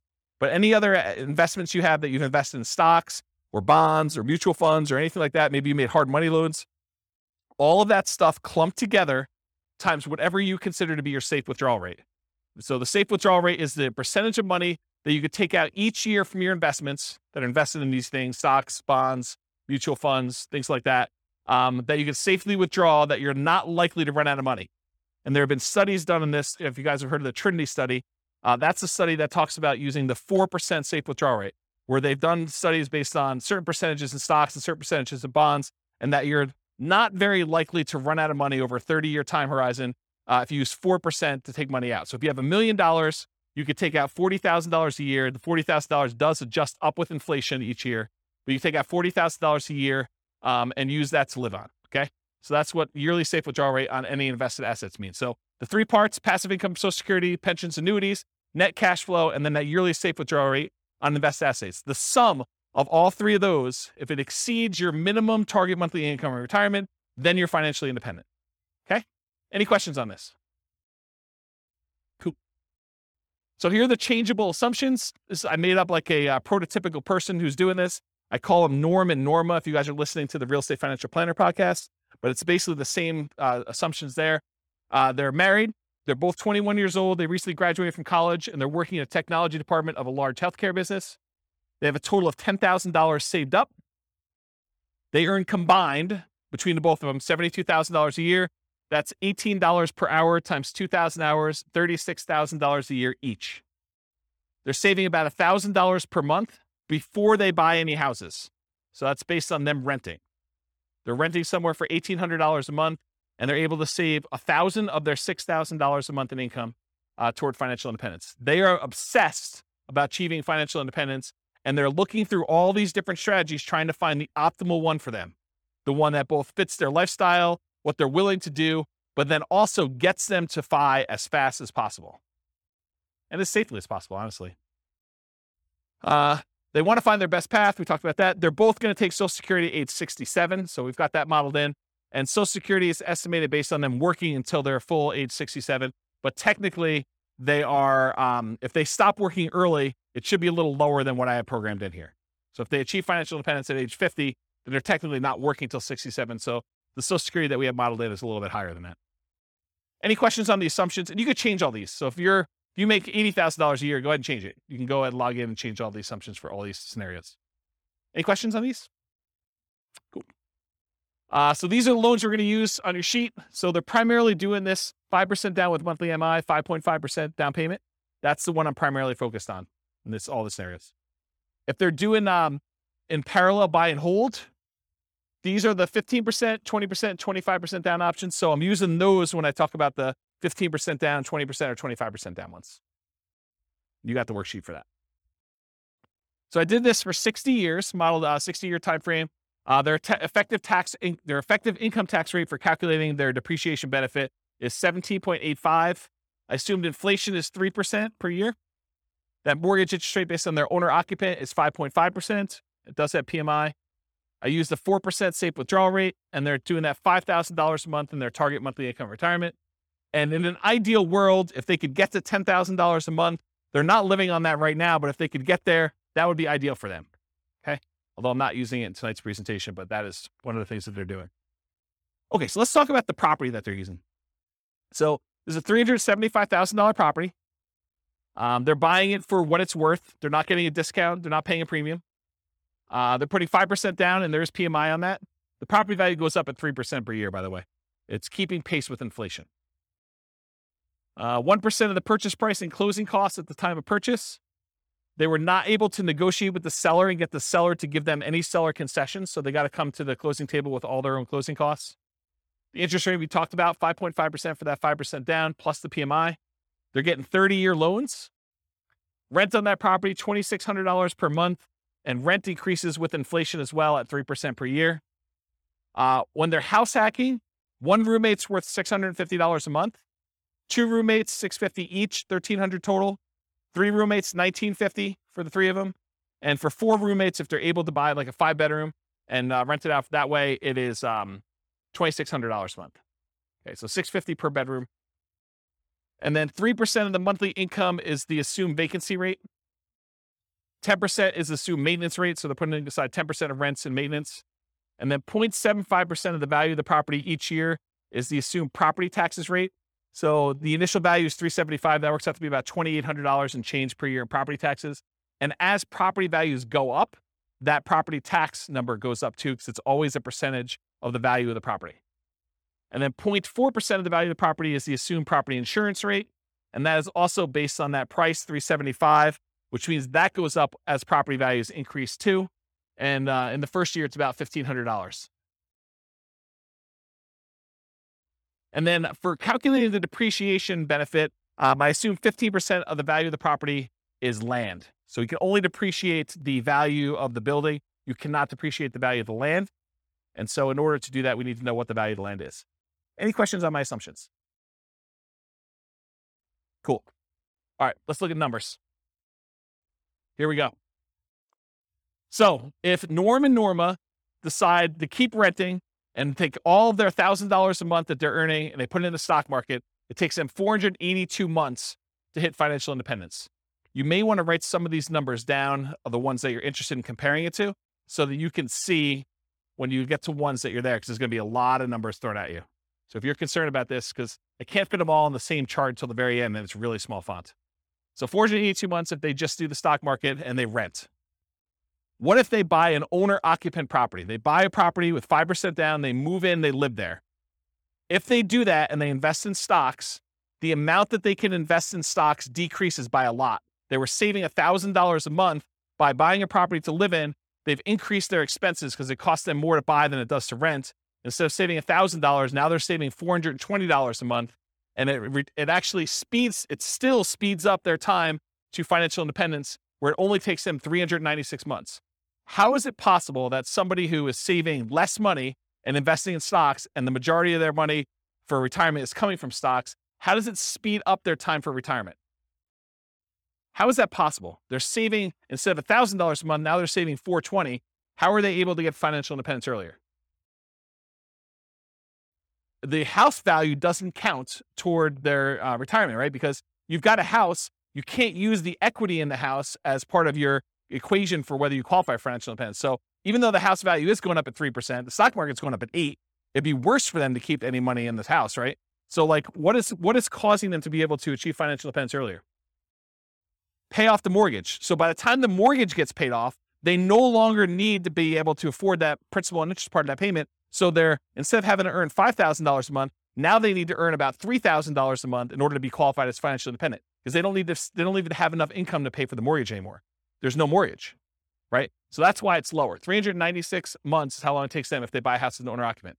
If they keep renting, they stop buying a house now, they went back to saving $1,000 a month, and instead of just buying the owner occupant, they saved up, they put 20% down, and they bought up to 20% down rentals. They can retire in 370 months. So faster than if they bought a house and invest in stocks. So they're renting here themselves, but they've got 10 rentals, 370 months. If they do 25% down rentals instead of 20% down, so they take a little longer to save, but the cash flow on them is a little bit better, it takes 346 months to get there. If they say, hey, listen, I want to do this 15% down non-owner occupant loans, but they pay PMI, that's still 370 months. So it's still 370 months whether they put 20% down or 15% down. It's faster if they do 25% down. And by the way, this one is part of the buy and hold class. I go through this in detail. I'm just sort of getting to the spot where we start talking about house hacking. Okay. This is sort of like build up. Okay. So ignore house hacking for a second. Should they rent or should they buy? Should Norm and Norma keep renting for $1,800 a month, increases with inflation, or buy a property with almost $600 a month higher cost? They go from saving about $1,000 per month when renting to about $420 per month when they buy a property to live in. Should they rent or buy? They have reduced savings amount. Will it matter? And we already talked about this. They eventually pay off that mortgage. And if you wait till you pay off the mortgage, then your qualification for financial independence gets much easier. So that sort of becomes an easier hurdle once you get to that point. Okay, so now they owner occupy, then they do 20% down payments. So this one, they buy one owner occupant property, then they take their extra money and they save up for 20% down payments. That takes 394 months. Just the tiniest bit faster than if they buy the owner occupant and they do all stocks. Doesn't really make that big of a difference. What if they do 25% down? Still 394 months. Wow, that's kind of weird. 25% and 20% still the same. Whoa, it's even the same for 15% down. All of these are 394. Why is that happening? Because 394 is when they pay off their mortgage. And so they just kind of like, whoop, they all qualify based on that then. Okay, so we talked about why these are similar, because they pay off their mortgage. So here's the buy and hold stuff summarized just to show you the fastest ones if they do short-term rentals, which we didn't really talk about tonight, but those are the fastest ways for them to achieve financial independence if they buy properties and use them as short-term rentals. Otherwise, this is the kind of the speed of all of them. Okay, what if they nomad? They buy 10 nomad properties, basically buy that first 5% down. They move in, they live there for a year. As soon as they have enough down payment and debt to income ratio to be able to qualify for the next one, they buy the next one. They repeat this until they have 10 properties as rentals. And they kind of do that. And if they do that strategy, it takes them 320 months. So besides the short-term rental strategy, nomading, just plain vanilla nomad of buying 10 properties, is faster than all the other strategies. Doing all stocks, doing all 15% down, 20% down, 25% down rentals. So nomad crushes it. Okay? And honestly, they don't even buy their 9th and 10th property until after they achieve financial independence. So they only need to get to 8 before they get those numbers. Okay?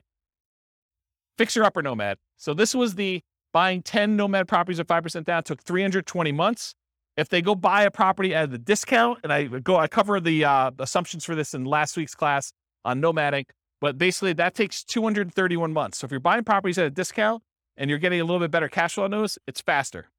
231 months to buy properties at a discount if you're doing Fixer Upper Nomad, if you could find them in your market. Okay. If you do nomad by proxy, you have someone else move in on your behalf, either your kids or your grandparents, or your parents rather, or your grandparents. It could take 214 months to do nomad by proxy. And go watch last week's class and go find the details of that, because there's a lot of nuance to what is involved in that. Okay.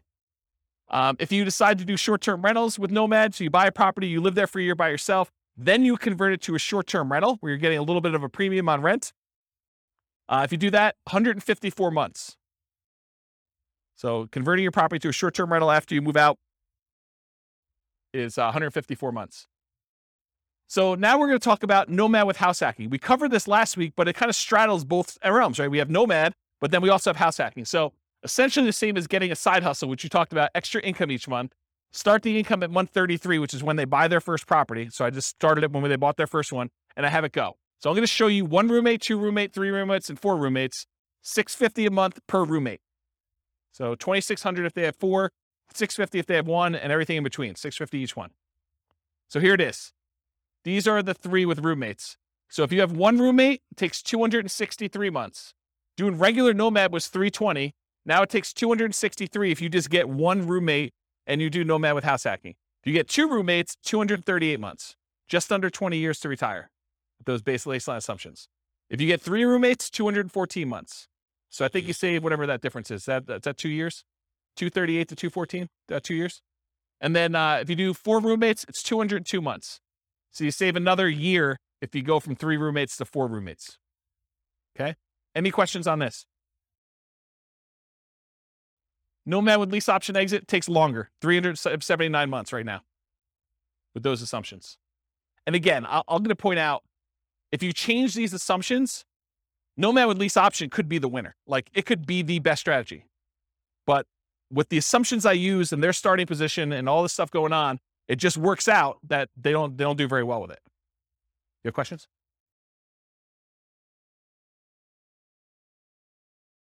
No. As soon as they retire, they stop with roommates.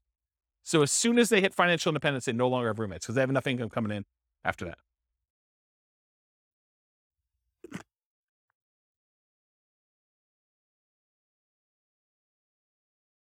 Okay.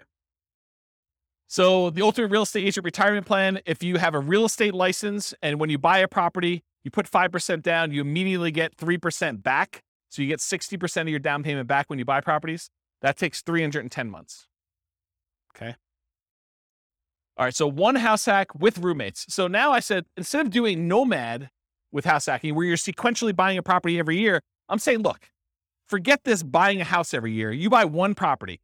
You buckle down, you get roommates, you just stay there, and then you do your strategy, whether that's investing in stocks or whether that's buying 20% down rentals or 25% down rentals where you're not moving in, but you're just buying the 1 property as an owner occupant, you're getting roommates, and you're staying there, okay? So buying 1 property only, you're house hacking with roommates, 1 to 4, $650 per roommate, and it's essentially the same math as if you got a side hustle allowing you to invest more in the stock market, if you think about it that way, right? So you get a roommate, and they're paying $650 a month. So now you just got $650 a month extra income coming in. If you had 2 roommates, it's $1,300. One could think of doing short-term rentals as having 1 roommate, 2 roommates, 3 roommates, whatever it is. Just think of it that way. Same idea. Okay. So this is 1 house hack with roommates. This is if you buy no rental properties, you just invest in stocks, 394 months with 1 roommate. You buy a property and you do Invest in stocks and you have 2 roommates, 373 months. Buy one property, 5% down, 3 roommates, 334 months. And if you buy one property with 5% down, you have 4 roommates, 304 months. So all you have to do is buy one property, get 4 roommates, just do it for 304 months, invest in the stock market, and that's it. That's the strategy there. Okay, what if you do house hacking and then you buy rentals? So we're still doing that one owner-occupant property. We're still getting 1, 2, 3, or 4 roommates. We're going to vary those. But then you're going to buy up to 10 non-owner-occupant rentals. So you're not doing any more nomading. You're not moving anymore. You're just buying 15% down, 20% down, 25% down rentals when you do this. You're going to vary your down payments between 15% down with PMI, 20 or 25. And we're also going to compare this to not doing rentals, just investing in stocks, just so you can see the number. Here they are. So you buy one property with 5% down, you have 1 roommate, and you invest in stocks, 394 months. You buy one property with 5% down, with 1 roommate, and you buy 10, 15% down rentals, 357 months. You buy one property, 5% down, and you have 1 roommate, and you buy 10, 20% down rentals, 357 months. It's the same as whether you do 15% down or 20% down. Doesn't make that big of a difference in this case. You buy one property with 5% down, you do one house hack with 1 roommate, and you have 10, 25% down rentals. That's faster, 336 months. It was better for you to put 25% down in this particular situation with these assumptions than it was to do 20% or 15%. It's faster. Counterintuitive. Save up more, wait to buy the properties, then when you buy them, they have better cash flow. Doesn't make a lot of sense, but mathematically, it's what happens. Okay? Any questions on this? We're going to go through 2 roommates, same numbers, 2 roommates, 3 roommates, 4 roommates. Okay, this is 2 roommates. Same thing. 1 house hack, 2 roommates, just investing in stocks, 373 months. 1 property, 2 roommates, you're going to buy 10, 15% down rentals, 321 months. Buy the property with 2 roommates, you're going to buy 10, 20% down rentals, 316 months. So that's like 5 months faster than 15. Or sorry, 5 months. Yeah, 5 months faster. And then you buy 25% down rentals. You still have 1 house hack, 2 roommates, 297 months. Crazy, right? All right. 3 roommates. Just do stocks, 334 months. You buy 15% down rentals, 293 months. You buy 20% down rentals, 285 months. You buy 25% down rentals, 273 months. So it's faster to put more down. Counterintuitive, I think, for a lot of folks. Any questions on this? Way before 67. That's correct. That none of them include their Social Security because they qualify for financial independence way before that kicks in. That sort of becomes a backstop, where if they haven't been able to make enough money by 67, then Social Security kicks in and it usually bumps them right above. Yep. So really, in that case, they're not collecting Social Security. When they get to the point where they are collecting Social Security, provided it exists, then it's a bonus. It's basically increases their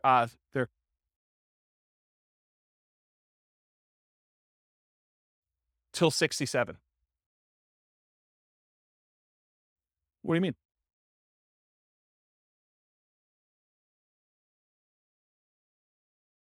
Yes, but if you already have enough to live financial independence, doesn't matter. Yes. And so that's correct. That's what I said before. That's why I said I assumed it was going that you're working to 6, 7, but really, if they stop working early, it's going to be lower than that. But by then, it doesn't matter because they've already achieved financial independence earlier. They have enough income coming in from their investments between, rental property cash flow or the stock market, that safe withdrawal rate, that it doesn't matter because they've got whatever it is, $5,000 adjusted for inflation coming in. Yep. But then you're right. It doesn't go up anymore. And then you got to decide, should I work till 67 so that I can keep getting income and adding to it? Well, I don't think it matters. I mean, I'm 47. I don't know, how old am I? 47, and I don't care.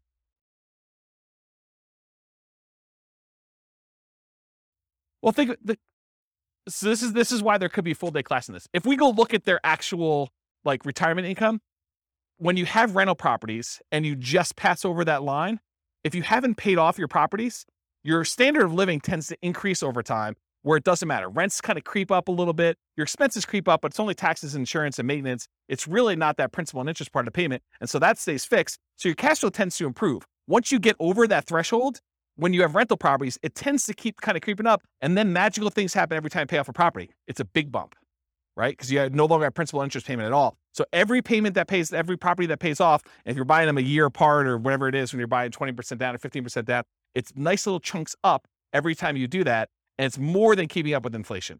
Because if your rents are keeping up with inflation at 3%, but rent is the whole amount, and only your expenses, like your tax and insurance, are increasing, the other part of it's staying fixed, the amount of your cash flow is increasing faster than that. Does that make sense?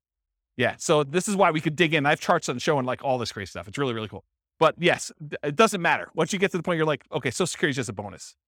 It's like if property values and rents went down and I just had enough to kind of creep over the line. If everything was paid off, I've got, just enough for that. Then Social Security becomes like an extra thing. But for the most part, it's a blip on the chart for most people. Yeah. Yeah. Age 43. For which one? 273? Yeah. So age 43. That's not bad. Not bad. All right. So this is 3 house hacks, 3 roommates. If you do 4 and you just invest in stocks, 304 months. If you buy the 15% down rentals, 293 months.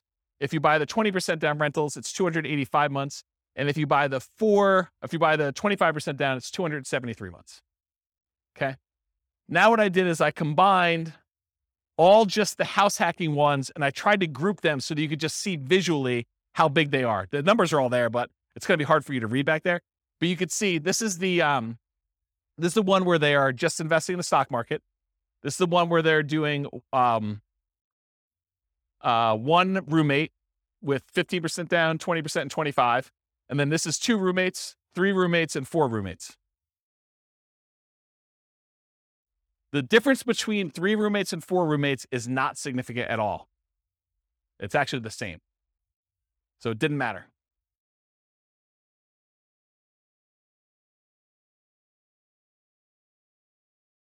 Yeah, so Nick says it's easier to find a 4-bedroom house than a 5-bedroom house. And I think in some markets that's true. But you could find a 3-bedroom house with 2 rooms in the basement too, right? So you definitely can find 5-bedroom type units. Yeah. Yep. But you can see a steady decline for the most part as you do this. And as you go from 15% down to 25% down for these numbers. What I find interesting though is you get 4 roommates and you ignore you can ignore all the real estate stuff, still 304 months, which is pretty promising, right? Even better than doing some rental stuff with 2 roommates and stuff like that. A lot less work, right?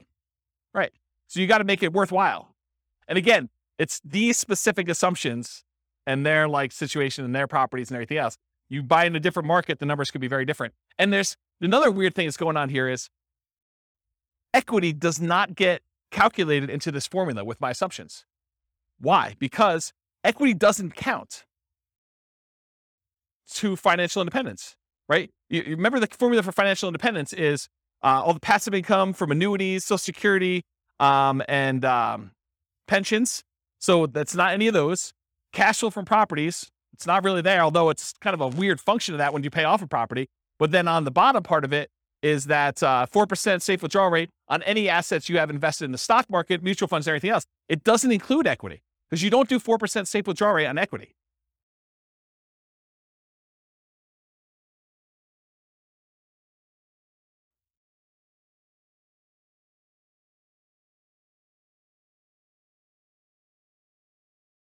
So I don't want to speculate because sometimes with leverage, you end up with a weird net worth thing where it could be better. But in general, yeah, you end up with higher money invested in stocks in order to generate that same dollar amount. Yeah. Crazy, right? Okay. So this is all the ones for house hacking. Any questions? Then this is everything. Okay. So the green ones are all the buy and hold stuff. Then it starts Nomad, but these were the Nomad ones that were sort of odd ones out. These were Nomads with house hacking. So I kind of separated those out. Then these are some other weird Nomad ones. And then these were all the house hacking ones. So you could just see visually how they all compare to each other in terms of speed. And just eyeballing it, Nomad's fastest, right? Which is what we've been saying for a long time in these classes. But house hacking is pretty good, especially compared to traditional buy and hold, right? And honestly, when you combine house hacking and Nomad, those tend to be pretty sweet.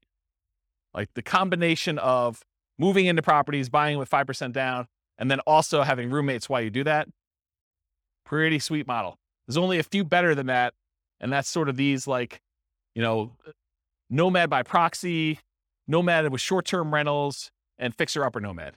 Those are these three, which are kind of like the lowest of all of them. Although they're not really the lowest of all of them because some of these are a little bit faster, right? 202 versus 214. Nomad with short-term rentals is the best right now of the ones we've done so far.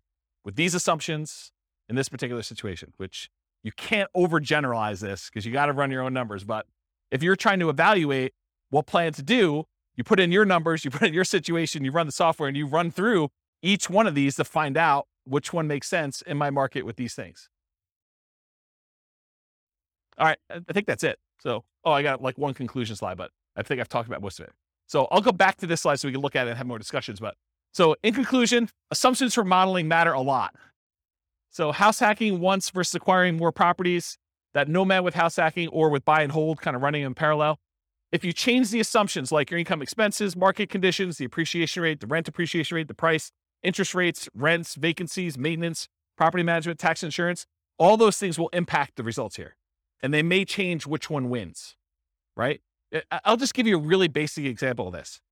If you're house hacking with one house, but you're primarily investing in the stock market versus you compare buying a property where the price appreciation or rent appreciation is abnormally low, that one may look much, much better than that. But if you run a number where you're buying in a fastly appreciating market with fastly appreciating rents and interest rates that may be back on the decline at some point, that could look way, way better than other strategies, right?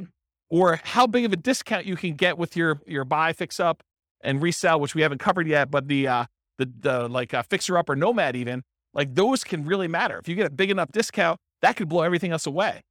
Or if your short-term rentals don't work out as well, they're not as profitable, or maybe they're much more profitable than I assumed with my assumptions, that could also matter. The stock market rate of return will matter too. It also affects not just numbers. This is actually a really good point. I'm going to slow down and talk to you about this because it's really critical to understand. So one of the reasons a lot of these strategies outperform others has to do with your risk profile. If you're investing small amounts of money and you're taking on a lot of debt, you're much more leveraged. And so your risk profile of doing a strategy where you're buying 5% down properties and you're repeating every year is very, very different than the risk profile of someone investing and putting 25% down or someone investing in stocks. It's not saying automatically that one is better or worse because there are ways that it could be better or worse depending on how it's structured and what your situation is, but it's different. Like if you're investing all in stocks, you now have the risk profile of a stock investor versus the risk profile of someone who's doing buy and hold or someone that's doing Nomad. And so these strategies, one could get you there faster, but if you look at all the different ways we measure risk, and there's several different ways that we look at stuff, everything from your debt to your net worth, to your debt to your liquid net worth, to your rent resiliency, to your equity resiliency, like all of those different ways of measuring like risk in a particular strategy, and you compare those one risk curve versus another risk curve, you may say, this is not worth the extra 3 years that I would earn. Or you may say, it is totally worth that to do it this way. And you can kind of look at those things. So risk matters a lot. And this comment about what you're investing in and its risk profile is pretty profound. Yeah. So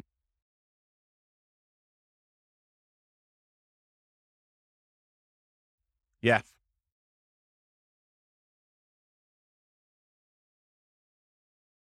So what Nick said off mic is you got to take into account the amount of work you're putting into. Doing short-term rentals could be a lot more work than just automatically investing $1,000 from your paycheck in index fund each month.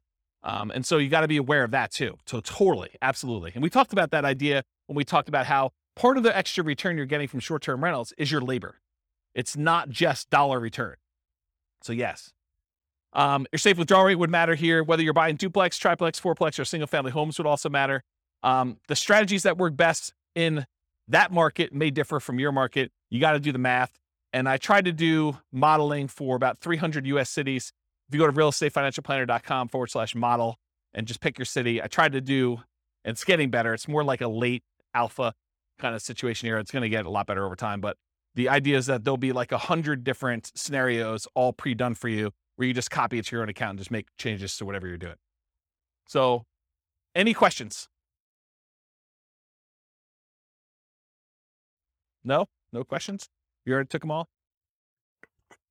I don't know. I found it pretty interesting to kind of see these all laid out. I've never done it like this before, where I've kind of laid out buy and hold versus nomad versus house hacking all on one chart before. So I found this pretty interesting. Do you guys find it interesting? Anyone changing their strategy based on this? You got to do more nomad? Weren't you telling me last week that you were buying properties and then selling them? Yeah. Buy, fix up, then resell. Like getting roommates? Yeah. Yeah. I think I talked to you about this last week. Doing the 2 years is, it's not as good, because if you could do them if you do them once a year, you just pay the tax, you end up working out better. If you actually sit down and do the math. So just pretend you sold it and actually paid the tax on it. And then imagine you could do one every 2 years instead of one every year instead of one every 2 years. You pay more taxes, but you end up netting more. Yeah.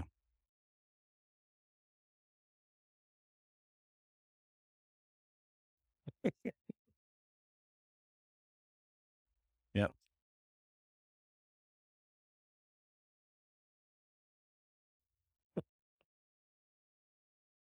It'd be good. It'd be good. But I mean, yeah, as Kevin says, it would be hard to get roommates while you're doing the fix and flip. A little discount. Yeah. I'll knock off $50. Use this outhouse. Yeah. So yes, I mean, the thing is, when you model like real situations, like somebody doing stuff, a lot of times you're entering in existing properties that they own. And then you're modeling, okay, if I could do one fix and flip a year, like actual fix and flip, and I make an extra, whatever it is, $25,000. So that's like $25,000 in income that happens irregularly. And then I'm also doing this nomad thing, and I'm also getting extra income from some house hacking, and maybe I'm getting my nomads at a discount. And then eventually I'm going to stop that strategy because I'm going to get married and my wife's not going to be willing to like house hack or nomad or whatever. And so now I'm going to go to 20% down after 10 years. And then what does that look like if I do that? And then I'm going to go buy, big apartment buildings. I'm not going to do this, piddly single family home stuff anymore. It's kind of like ignoring all that stuff. I'm going to be a real investor, right? I'm making a joke because the single family homes is really good anyway. But you go and you decide to switch your strategy and you do all this stuff. So, or maybe you're like, hey, I'm going to do hard money loans after I get to a certain point. And then, so instead of earning 8% in the stock market, I'm going to get 12, 13, 14, 15, 16%. There's all these different variations on what you're going to do and how you're going to do it and what that looks like. And I think you have to model it. And then, like I said before about those risk profiles, then you're really comparing, well, if I do this strategy, my risk profile looks very different and I have different risk exposures than I have if I do just this one strategy or these two strategies, and timing works. And what happens, really what you want to know, this is getting way off topic. When we've done all these assumptions, the biggest problem we have with this is that we're assuming 3% fixed appreciation, 3% rent appreciation, that, interest rates have remained the same throughout all the scenario. Like there's all these simplified things. Inflation is static, like inflation, rent appreciation, home price appreciation, mortgage interest rates, and there's one other, stock market rate of return. So there's like 5 that I really like to vary. So if you do it differently, have you guys ever been to a financial planner where they do Monte Carlo analysis? They say, if you invest $500 a month in the stock market, you have an 86% chance of being financially independent by age 65. Like you've done it where they've done the 1,000 run Monte Carlo with the stock market, and you see all the little wiggly lines and they show you your middle line and your kind of band of probability. Have you seen all this? Have you guys know what I'm talking about? So we do that with real estate. So instead of it being 3% fixed appreciation, I say, well, let's make it random. Let's make it so that on average it's 3%, but it could be negative 10. We could have a really bad year, or it could be positive. I don't know, where we see this last year, 18? So positive 18. So we can have this really wide range of what like home price appreciation is, and random rent appreciation, and random mortgage interest rates, and random stock market rates. And so we can have all of those being random. And then you tell me your strategy where you're like, okay, I want to buy a house every year as a nomad and I want to get roommates. Like, how does that look when maybe house prices go up really, really fast on you in year 3 and you're unable to buy them because your debt to income ratio gets all out of whack? Or maybe they kind of like remain low and snake along. And then by the time you've acquired 5, they take off. Or maybe they take off and then they have a big market correction. And maybe the money you have in the stock market kind of gets hammered while you're waiting for your down payments. And all of these random things are happening. And we do 1,000 runs or so. And then I show you what's your probability for success there and what your probability risk curve is for all that stuff. That's what's crazy. Because then you could see, well, what happens if everything's not up and to the right? It's not always 3%. It's not always the mortgage interest rates are going to go in my favor or the stock market's going to go in my favor. Then you start to see, oh, well, this is problematic. I don't actually get to my financial independence number all but these really small amount of times if I do this particular strategy because I'm being super aggressive. You know, like if you're constantly pulling cash out and like cash out refinances in order to leverage up and do stuff, that looks really different when you have some years where you don't have, you know, all positive appreciation rates and rent appreciations and mortgage interest rates. And what happens if you're trying to pull cash out when interest rates are not really low anymore and there's a penalty to doing cash out refinances, the rate's higher, you know this, right? And you can only go to 75% loan to value and there's a cost to get the loan. We calculate all those things in with these random numbers and it tells a very different story than this, right? Because this is like what I can teach in class is this.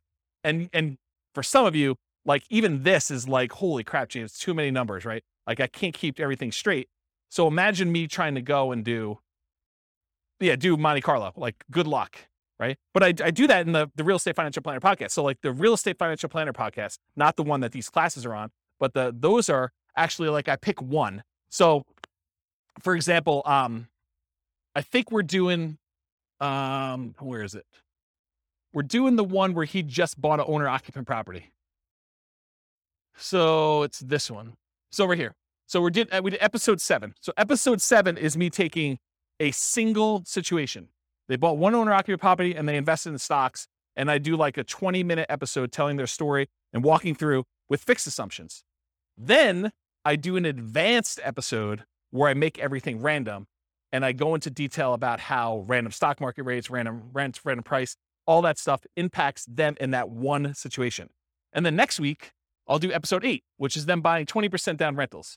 So that becomes episode 8 for the Real Estate Financial Planner podcast. And then there's an advanced version of that. And they're separate podcasts. So that's the thinking. So over time, you'll start to get a feel of, oh, this is more risky, you know, lower probability of success than this one. Or the range, the variance is much greater, where they may be able to achieve financial independence really early if things really go their way, but it could be really, really late if they do that. Where another strategy might be a very narrow band. It's like within 5 years and like 90% of the runs are within that, right? And so you could see the difference between those. Does that sort of make sense? Okay. Yeah. Oops. Yes. 10%. Yeah, because that could happen. So we could do it such that they're tied. Like I can make it so that, you know, rent appreciation and price appreciation are the same. So if one's going up 5%, the other one's going up 5%. We could do that. Or I could make it so that they're at least correlated, right? Like I could do, it's 5% appreciation, and then do like plus or minus 1 from that, right? Like I could do some type of coding to that. I haven't gotten to that point yet, partially because I do think that you can see situations where they are uncorrelated. And so I kept it uncorrelated for that reason. What's that? You can. Yeah. You could see like the wide range of things in that case. Yeah. Are you like a math person? Okay, good. Yeah, good. Awesome. I mean, I like math people. So, yeah. Right. So you get the range of values to do it that way. Yeah. So you understand what I'm talking about. So I didn't program specifically in a pandemic, but I did do market corrections. And so what I did is I have another rule you can run where there's a random event. And during that random event, we have a precipitous drop of the stock market and a precipitous drop of prices and rents. And so you have like a event, you could set whatever the probability you want it to be, 1 in 100 months or 1 in 1,000 months, you set whatever it is. And then the actual range of what the drop is. So you could say it's, somewhere between 5 and 20 or 5 and 30 or 5 and 40, and that's a percent. And so it just drops the stock market completely by that amount, or property values by that amount, or whatever it is. And you could set those up as like one-off market correction drops. And that's an additional rule besides just the random things, which I haven't, I'm not even doing that in the advanced things because I haven't built it up to where I feel as though people can follow along. Eventually they'll get to the point where like, okay, this is old hat, James. You're doing random every time. Like, oh, no. There's a lot more. So, yeah. Pandemic button. Yeah. Yes, that's right. That's right. Yes. So you could put your own stuff in there, right? And yeah. Yeah. You look at your own charts. So we have a whole chart for rent resiliency, and I've yet to build the equity resiliency chart, but that's going to be built before the next class, for the class that I teach on that. But yes, so you go look at the curve, and then you look at the curve compared to another scenario. So you build out your whole scenario. This is my plan. Then you make a copy, and then you modify the copy so that the copy becomes, okay, instead of doing this, change this and change this and change this. And then you could plot the charts over each other to see, oh, here's my cash flow, here's my net worth, here's my rent resiliency chart, here's my debt to net worth, here's my debt to my liquid balance, all my account balance stuff, here's my number of reserves that I have in cash. Here is, here's my time to financial independence. Here's my time to, my ideal financial independence. Here's my time to 2 times my ideal financial independence. So you can look at all of these different metrics and compare them. And it's not, you can't, just like we saw here, you can't just look at one number and see, right?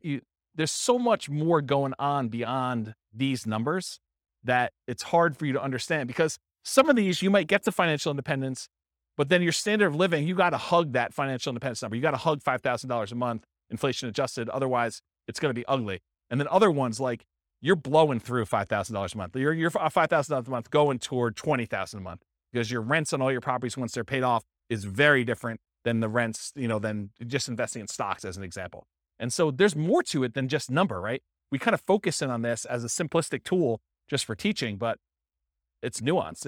Everything is nuanced, right? Like you talk about somebody in your job, they're like, oh, so you do this in your job. You sit down and you plug in numbers on your spreadsheet all day and that's what you do. Well, sort of. Maybe a little bit more than that, right? Like it's like there's more to it than what you first see. So I don't know. That's how I think about it. All right. Any questions?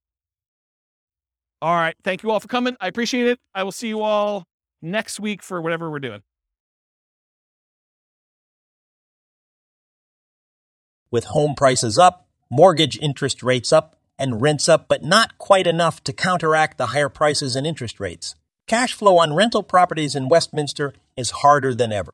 Book a call with the Real Estate Financial Planner to apply our proprietary 88 strategies to improve cash flow on your rentals.